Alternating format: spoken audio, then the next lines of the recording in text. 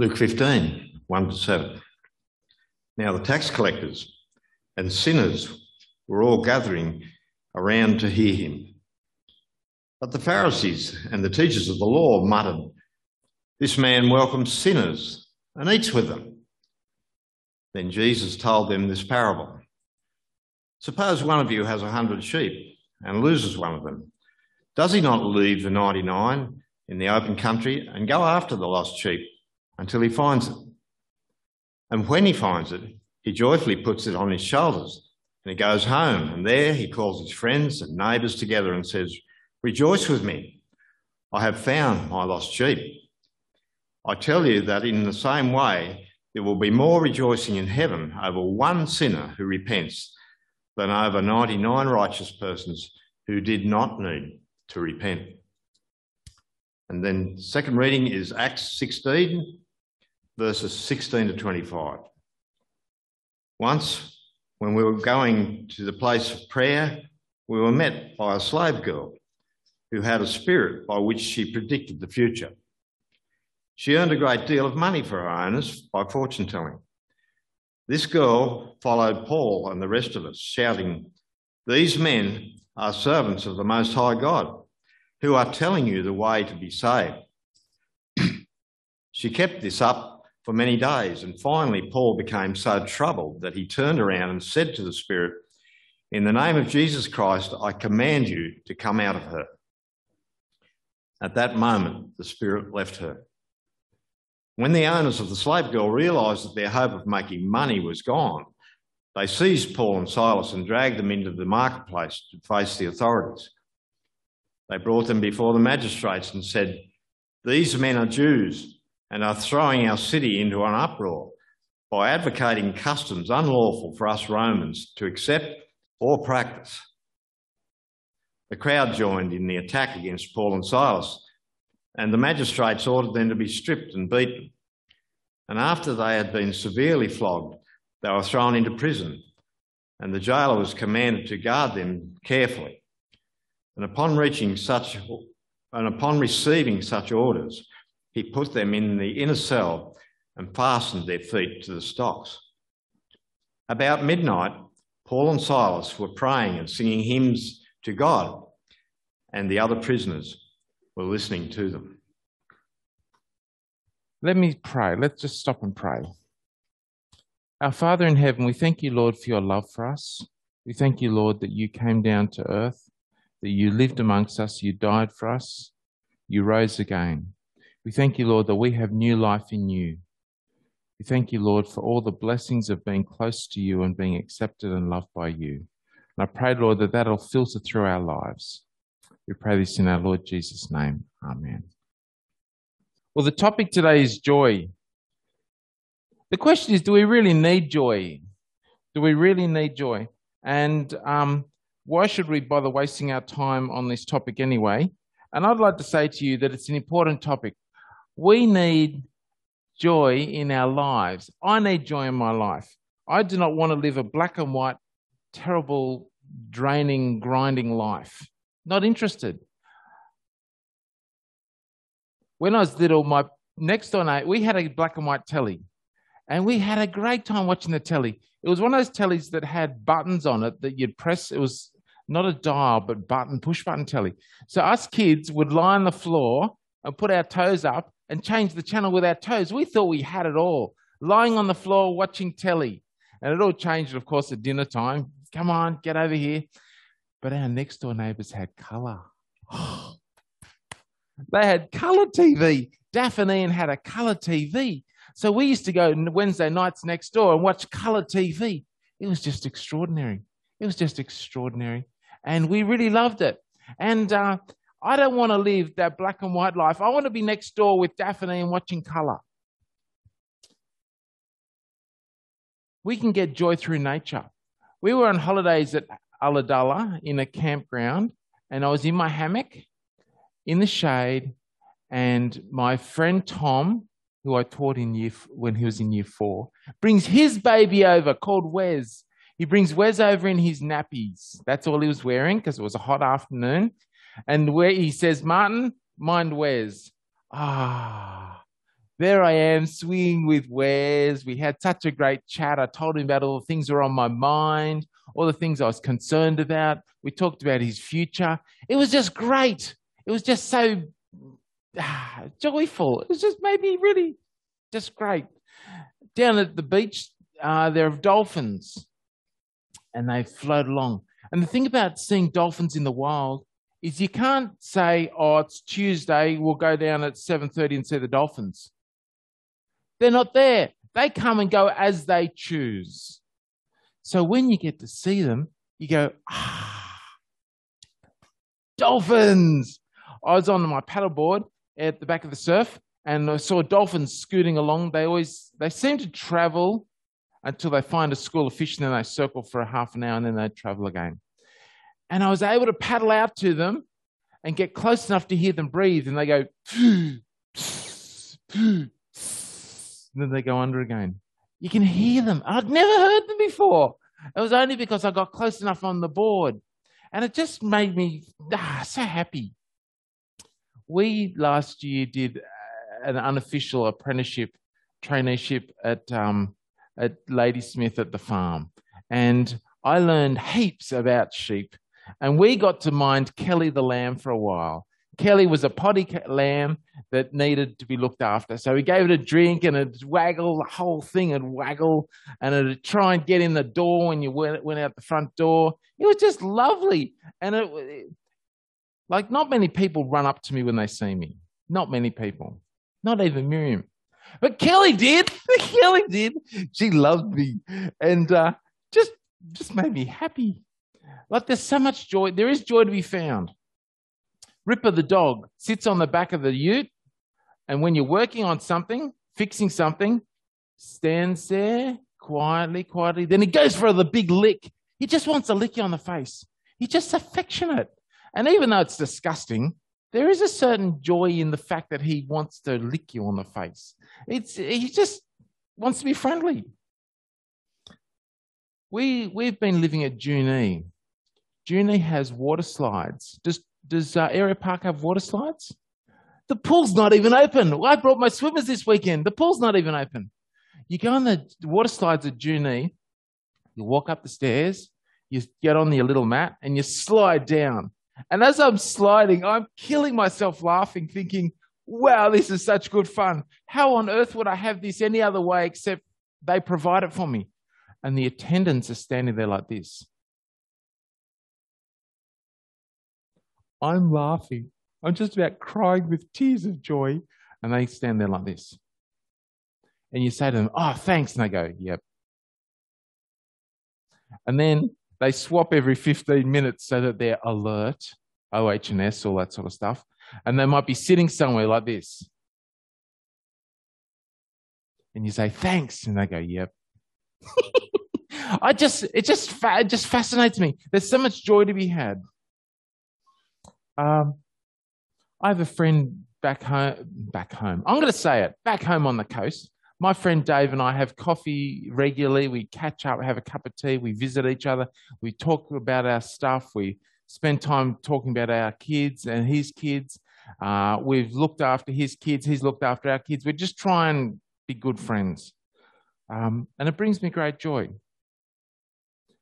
I had 2 moments of particular joy over at Ladysmith. I was eating my lunch on the back of the ute. The dog had been kicked off. And I turned around, and Nate was eating his lunch too. He'd opened a can of tuna, and he was eating it off a 10mm spanner. And I thought, he's just a nice guy. He didn't whinge and carry on. He didn't want my fork or spork. He just found something in his toolbox, wiped it on his shirt, and ate his lunch. And I just thought, another time we were sitting in a field of wheat. We had been chasing sheep all morning, through the fence, through the gully, get the dog, get the sheep, chuck it back.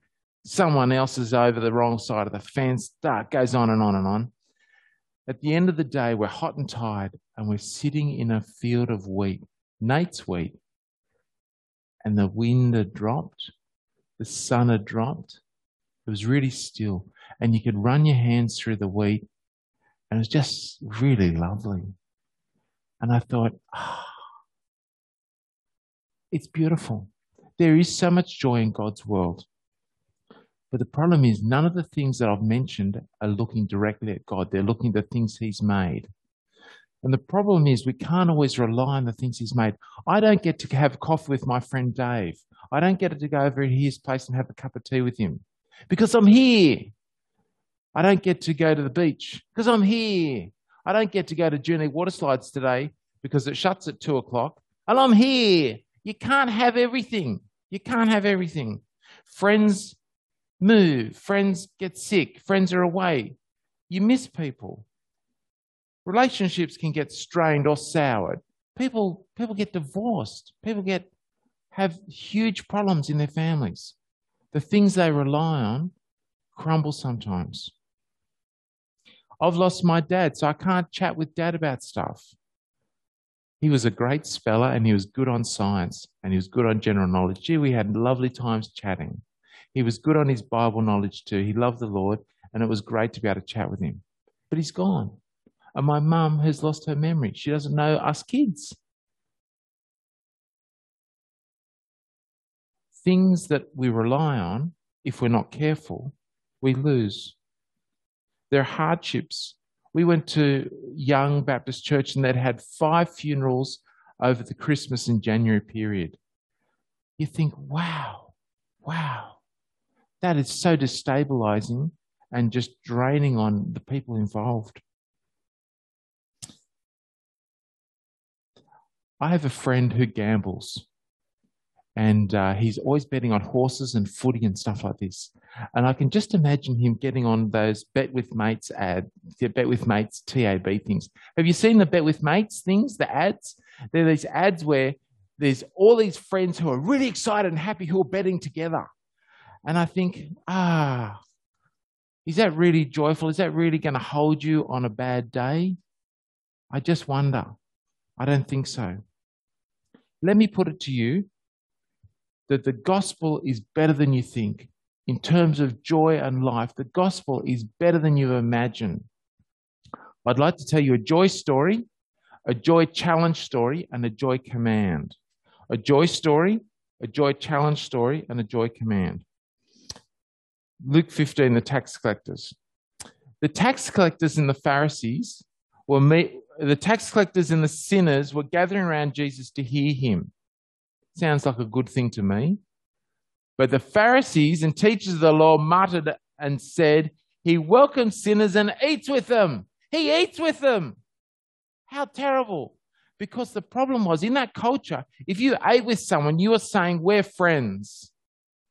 We're together. We're close. We're tight. That's what the message was. You didn't eat with people you didn't like.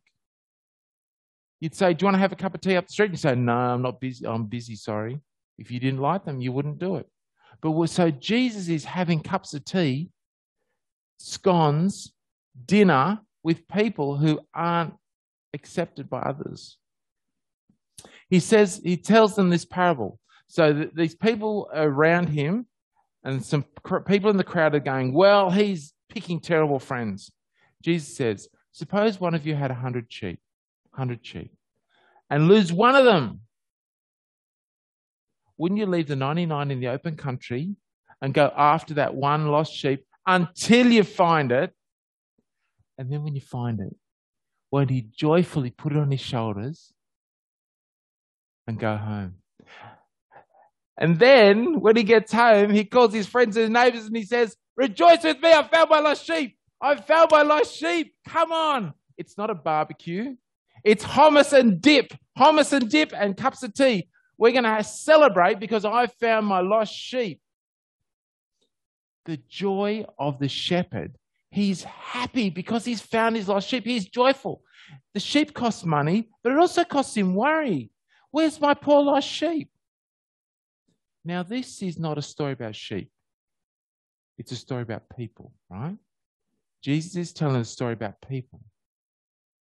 Jesus is saying when people are lost, he wants to find them. And people are lost. That's the problem with being lost. You're lost. I've only been lost. I've been lost in the car lots of times, but I've only been really lost when I'm on my feet once or twice, and it's no good. I was bushwalking one day, and I got ahead of the group. I missed a turn-off, kept going up a creek. The track disappeared. I thought, stop for a minute. Can't hear anything. Where's everybody else? So I turned around and I walked back until I found a track up. Oh, I was so relieved. And then I looked up the hill, because we had to go up a huge hill, and there were people at the top. They were about this big, and they were waving at me. And then they turned around and kept going. My friends. And so I climbed up as fast as I could and caught up. Being lost is a problem. And the problem with being lost in God's kingdom is that you're away from the Lord. You're not accepted by the Lord. You're not loved by the Lord. You don't know fully Jesus' love. You don't have the certainty of heaven. You don't have the hope that we share as people who know the Lord's love.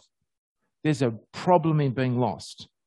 Jesus sees this crowd who are around him as lost, and he wants to spend time with them and tell them the good news that the Lord loves them and that they can join the kingdom. Other people are saying, no, we don't need those people in God's kingdom. How does the story end? The story, Jesus says, there'll be more rejoicing in heaven over one sinner who repents than over 99 righteous people who don't need to repent. There'll be more rejoicing in heaven over one sinner who repents than over 99 righteous people who don't need to repent. Heaven goes nuts when people believe. It's great news. It fills me with joy just knowing that when I became a believer, when Jesus helped me to see and helped me to believe and trust him and love him, heaven went crazy. Heaven rejoiced. And that's wonderful. Doing full preparation, I watched a TED Talk on joy, getting joy in your life. Does anyone know TED Talks? Okay. I feel like anyway. TED Talk is these modern, trendy talks at conferences about all these topics, and they get smart, beautifully dressed people, unlike me, and they stand them up for about 6 or 7 minutes, and they do an interesting talk. And the talk on joy basically concluded that if you paint something beautiful, everyone will be joyful. So prisons and schools doesn't work. If you have lots of something, people will be joyful. So the example was you have a piece of paper that big and no one cares. But you have 2,000 of them and you call it confetti and you throw it in the air, everyone will be happy. For a while, they talked about the Columbine school where there'd been a terrible shooting in America. And they said, well, there's so much unhappiness that they changed the facade of the school. They ripped down the awning and they put a curved roof on it. A curved roof. So that when the kids came to school, they'd see a curved roof and be joyful. And I think they're trying, but it doesn't really meet our deepest needs. Doesn't really meet our deepest needs. Joy is only found in Jesus' love for us and us understanding that and being filled with that. And it's a warm love, a deep love, and a great joy. Let me talk to you about the second reading we had about the prison. We're in Turkey, a couple of houses over from Ukraine. We're in Turkey. In the middle of Turkey, Paul gets a vision. And the vision is, come over to Greece, come over to part of Greece, to Philippi, and help us over there. So he takes about a 200-kilometre trip, which involves mainly boat travel and a little bit of walking. When he gets there, he meets some ladies who are out on a Sabbath morning at a place of prayer.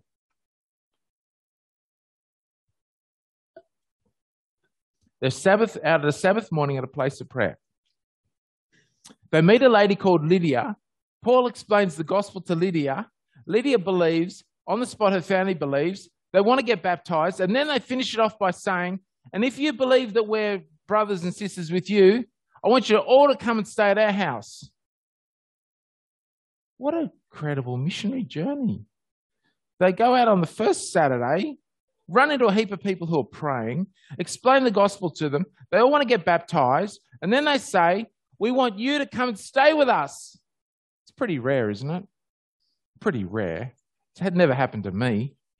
So there's all this rejoicing. What a wonderful mission trip. What a wonderful day to be a missionary.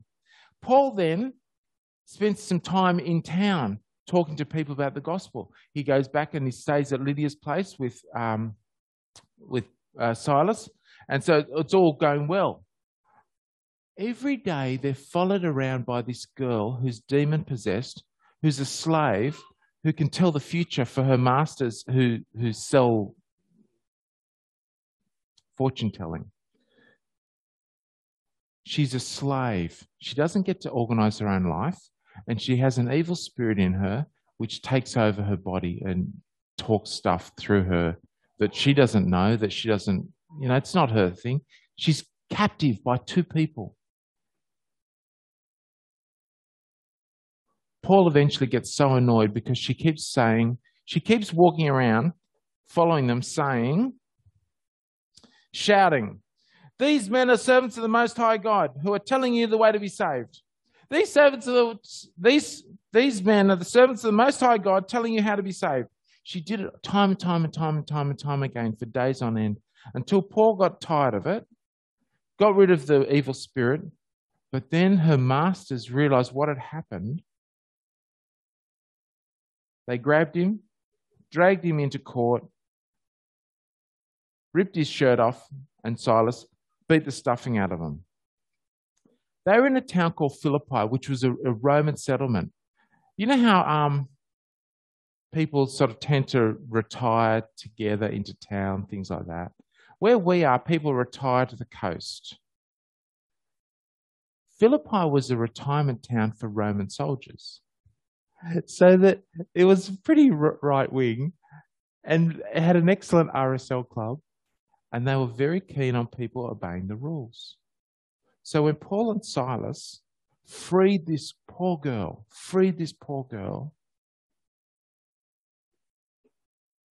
the crowd said, this is not good, this is not Roman, and they attacked them. They beat them within an inch of their life and chucked them in jail. If it was me, an aside, yesterday I was a bit whingy. Yesterday. I was a bit whingy. I went for a bushwalk with Anthony and one of the girls, and I was a bit whingy. I was tired. And I thought, not good enough, Martin. You got to be better than this.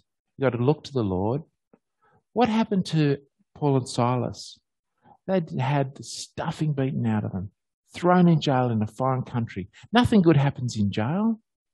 Nothing. And yet, what are they doing at midnight? I'll read to you, verse 25. About midnight, Paul and Silas were praying and singing hymns to God, and the other prisoners were listening to them. What an incredible turn of events. Being a missionary was incredibly exciting. You could see God working. And then in jail. And yet, in a strange way, Paul and Silas just have a new audience. They're singing hymns and praying to people in the hearing of people who are in the same situation as them, in jail, in Roman jail. And they're singing and praising, they're singing to God, Lord, and praying to Him because they're not looking at their circumstances, they're looking at the Lord. They're not looking at their circumstances. They've been able to turn their eyes and look to the Lord. It all depends on what you look at. Down on the south coast where we come from, the water is crystal clear. So when you get in, it's crystal clear. You can see your feet. You can see the little crabs and things on the ground, on the floor of the ocean. You can see the ripples in the sand. I get in, I have a great time. We try and swim most days. Swim, catch waves, just flop around, suck in some water, swish it around, spit it out. Just clean yourself up. You just feel great. I go swimming with my friend Dave. And Dave goes, oh, it's a bit cold.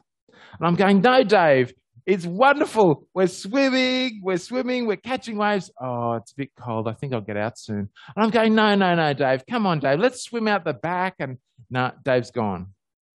Dave's looking at the temperature. He's looking at the temperature. We often I look at the temperature, it's just not when I'm swimming. We need to keep looking at our Lord and keep looking at our Lord despite the circumstances. That's not to say that the circumstances are terrible. They are sometimes. Paul's circumstances were awful. He was able to overcome it by what he looked at. He looked at the Lord. He spoke to the Lord. He sung to the Lord. What about a joyful command? There's a book called Philippians, which was written to the people of Philippi, Lydia and the church that grew around her. Philippi. The book is written to the people who picked Paul up from jail the next morning. They're his old friends. And this is written about 10 years later. They're his old friends who picked him up from jail and looked after him after he'd been beaten and thrown in jail. So they're his friends and they know his story. They know his story. One of the things he says to them is, rejoice in the Lord always. I will say it again, rejoice. Rejoice in the Lord always. I'll say it again, rejoice. Paul knows suffering. He's not saying, oh, just pretend that life's fine. Oh, pretend that things don't matter. Things matter. People matter. Pain matters. And if people are suffering, we need to be with them. The question is, do we only look at a circumstance or do we look at the Lord as well? And I'm putting to you that Paul, who has suffered so much in his life, still keeps saying to people, rejoice in the Lord. Some people think he's writing this from in prison himself in Rome. It's hard to know exactly. Rejoice in the Lord always. I'll say it again, rejoice. That's what he says to the people who picked him up out of jail for the next day. I have a friend called Dean who lives over at the farm over at Ladysmith, and Dean is a terrible singer. He's terrible. He can't sing in time, can't sing in tune. He plays guitar nicely, but he's always sending me texts of links to songs, praise songs. He sends it to me late at night, never early in the morning, but through the day, through the work day. It's because he's praising the Lord himself. He's found something, he sings along to it and he says, oh, Martin needs this. Boom. It's a good thing. He is looking at the Lord. All through his day, he's looking at the Lord. All through his evening, he's not just watching telly and watching the news. He's actually praising the Lord. And he thinks, Martin needs this, and he sends it to me. It's really, really neat. I want to finish by saying, we can find joy. There's lots of joy in the world that the Lord has made, but the greatest joy, the most lasting, deepest, most satisfying joy is found in the Lord Jesus. Life without joy is tough, but life with the Lord Jesus is joyful. Lord Jesus will carry us through things. He will carry us through adversity, carry us through suffering, carry us through being misunderstood, carry us through all sorts of things, loss, disappointment. We just need to keep looking at the Lord, all of us. Let me pray. Our Father in heaven, I pray, Lord, that you would help us to see you. Help us to have the insight, Lord, to turn to you when things are good and to turn to you when things are bad. Lord, I pray for everyone present that you would be working in their lives. Help them, Lord, to see your joy. Help them, Lord, to be filled with your love. And I pray this in our Lord Jesus' name. Amen.